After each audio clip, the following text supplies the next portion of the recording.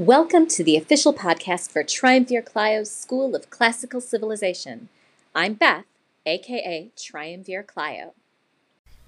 Hello again, welcome back. I'm writing this when I probably should be getting dressed to go outside and shovel. It's not a task that I really mind except for the number of layers it requires to keep warm when I get started. So instead, I'll pretend I'm in sunny Italy with our hero Aeneas and his merry band of Trojan refugees.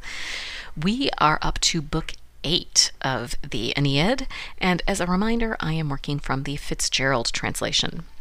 When we last left our heroes, a war had begun.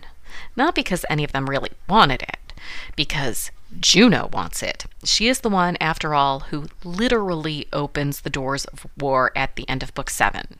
Okay, not technically at the end of Book 7. The end of Book 7 is the Catalogue of Warriors, but that doesn't do much to further the plot, so we'll call Juno opening the doors the end of the first end, let's say, of Book 7, not to be confused with the real end of Book 7.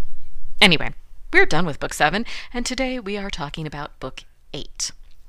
In response to Juno opening the doors, Turnus raises his war flag and assembles his army, including reaching out to Diomedes, who has settled in Italy, for his support. Turnus believes that whichever way Diomedes goes, so will go the war. The Tiber is troubled by this. Yes, the Tiber as in the river that runs through Rome. It appears to Aeneas in a dream and holds a bit of a pep rally to assure our hero that he really has landed in the right place, and then gives directions on how to find the exact location where he should found his city. Aeneas wakes up and does as he is told. He gathers some of his men and sails farther up the river until they find a snow-white sow and her suckling piglets, just as the Tiber had told Aeneas in his dream. So Aeneas sacrifices the sow and her piglets to Juno, and if you think she'll be appeased by that, well, I'll just remind you that there are 12 books in this epic, and we are only in Book 8.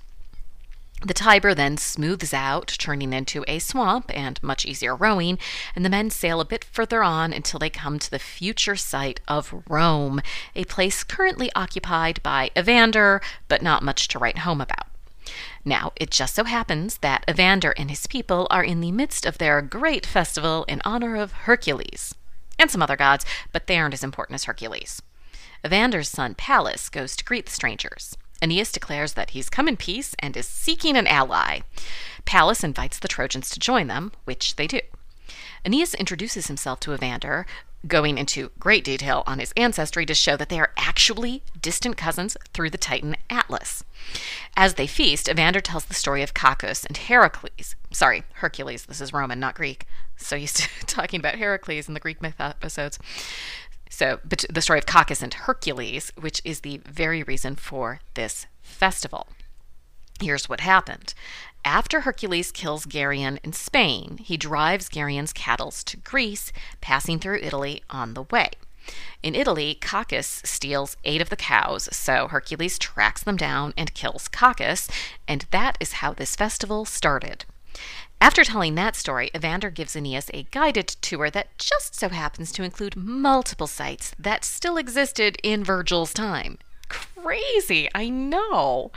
They check out some hills and a big cattle market that would make an awesome forum one day. And then night falls, so they all go to bed. Meanwhile, back on Olympus, Venus bats her eyes at Vulcan and asks him ever so sweetly to make some armor for her son. Vulcan flies to his forge and sets the Cyclops, the ancient ones, not the ones on Polyphemus' island, to work. We get a detailed description, although not nearly as long as when Achilles' armor is described in the Iliad.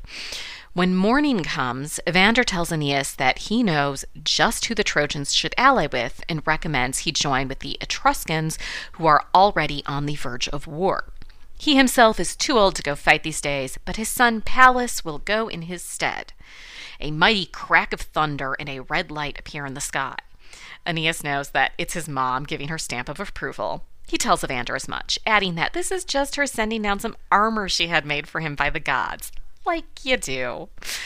Evander and those left behind pray and cry while Aeneas and his new allies march away. After meeting up with the Etruscans, who are indeed most happy to join the fray, Aeneas and his now much larger army make camp.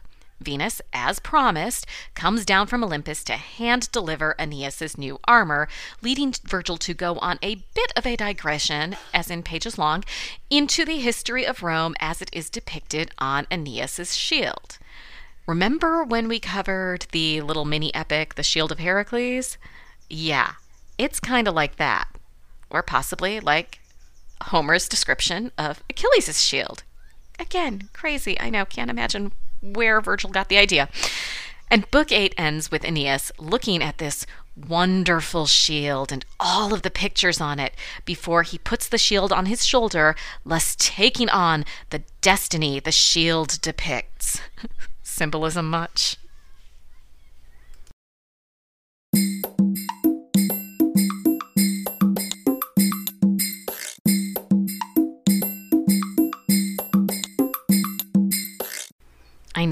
I know. I said I'd try not to compare Virgil to Homer. They lived in very different worlds. Homer's epics are from an oral tradition, and Virgil's are from a written tradition. But it's just so hard, especially when we have things like that whole tangent on Cacus and Hercules. You know what that's about? Civilization. It's totally Odysseus and Polyphemus, only in Italy, and everyone has 2 eyes, and they're cows instead of sheep, and Cacus doesn't survive the encounter. But other than all of the major details, it's the same basic story. And then there's the whole shield thing. In these ancient myths, we see 2 goddesses with mortal sons, Thetis and Venus.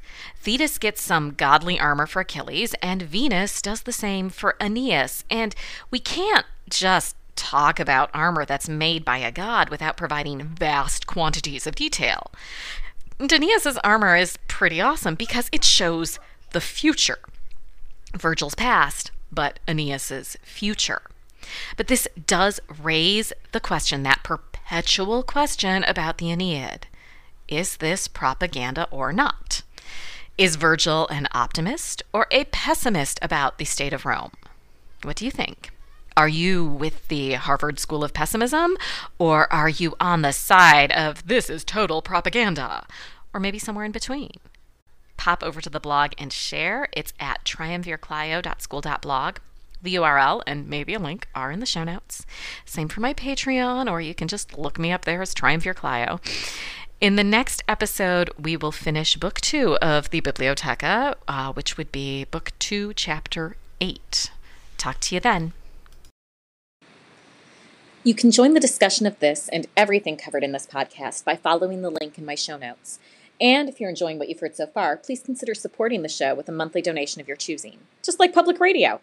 And please also consider giving a 5-star review on your podcatcher of choice so that more people can discover the fun that is Triumvirclio's School of Classical Civilization.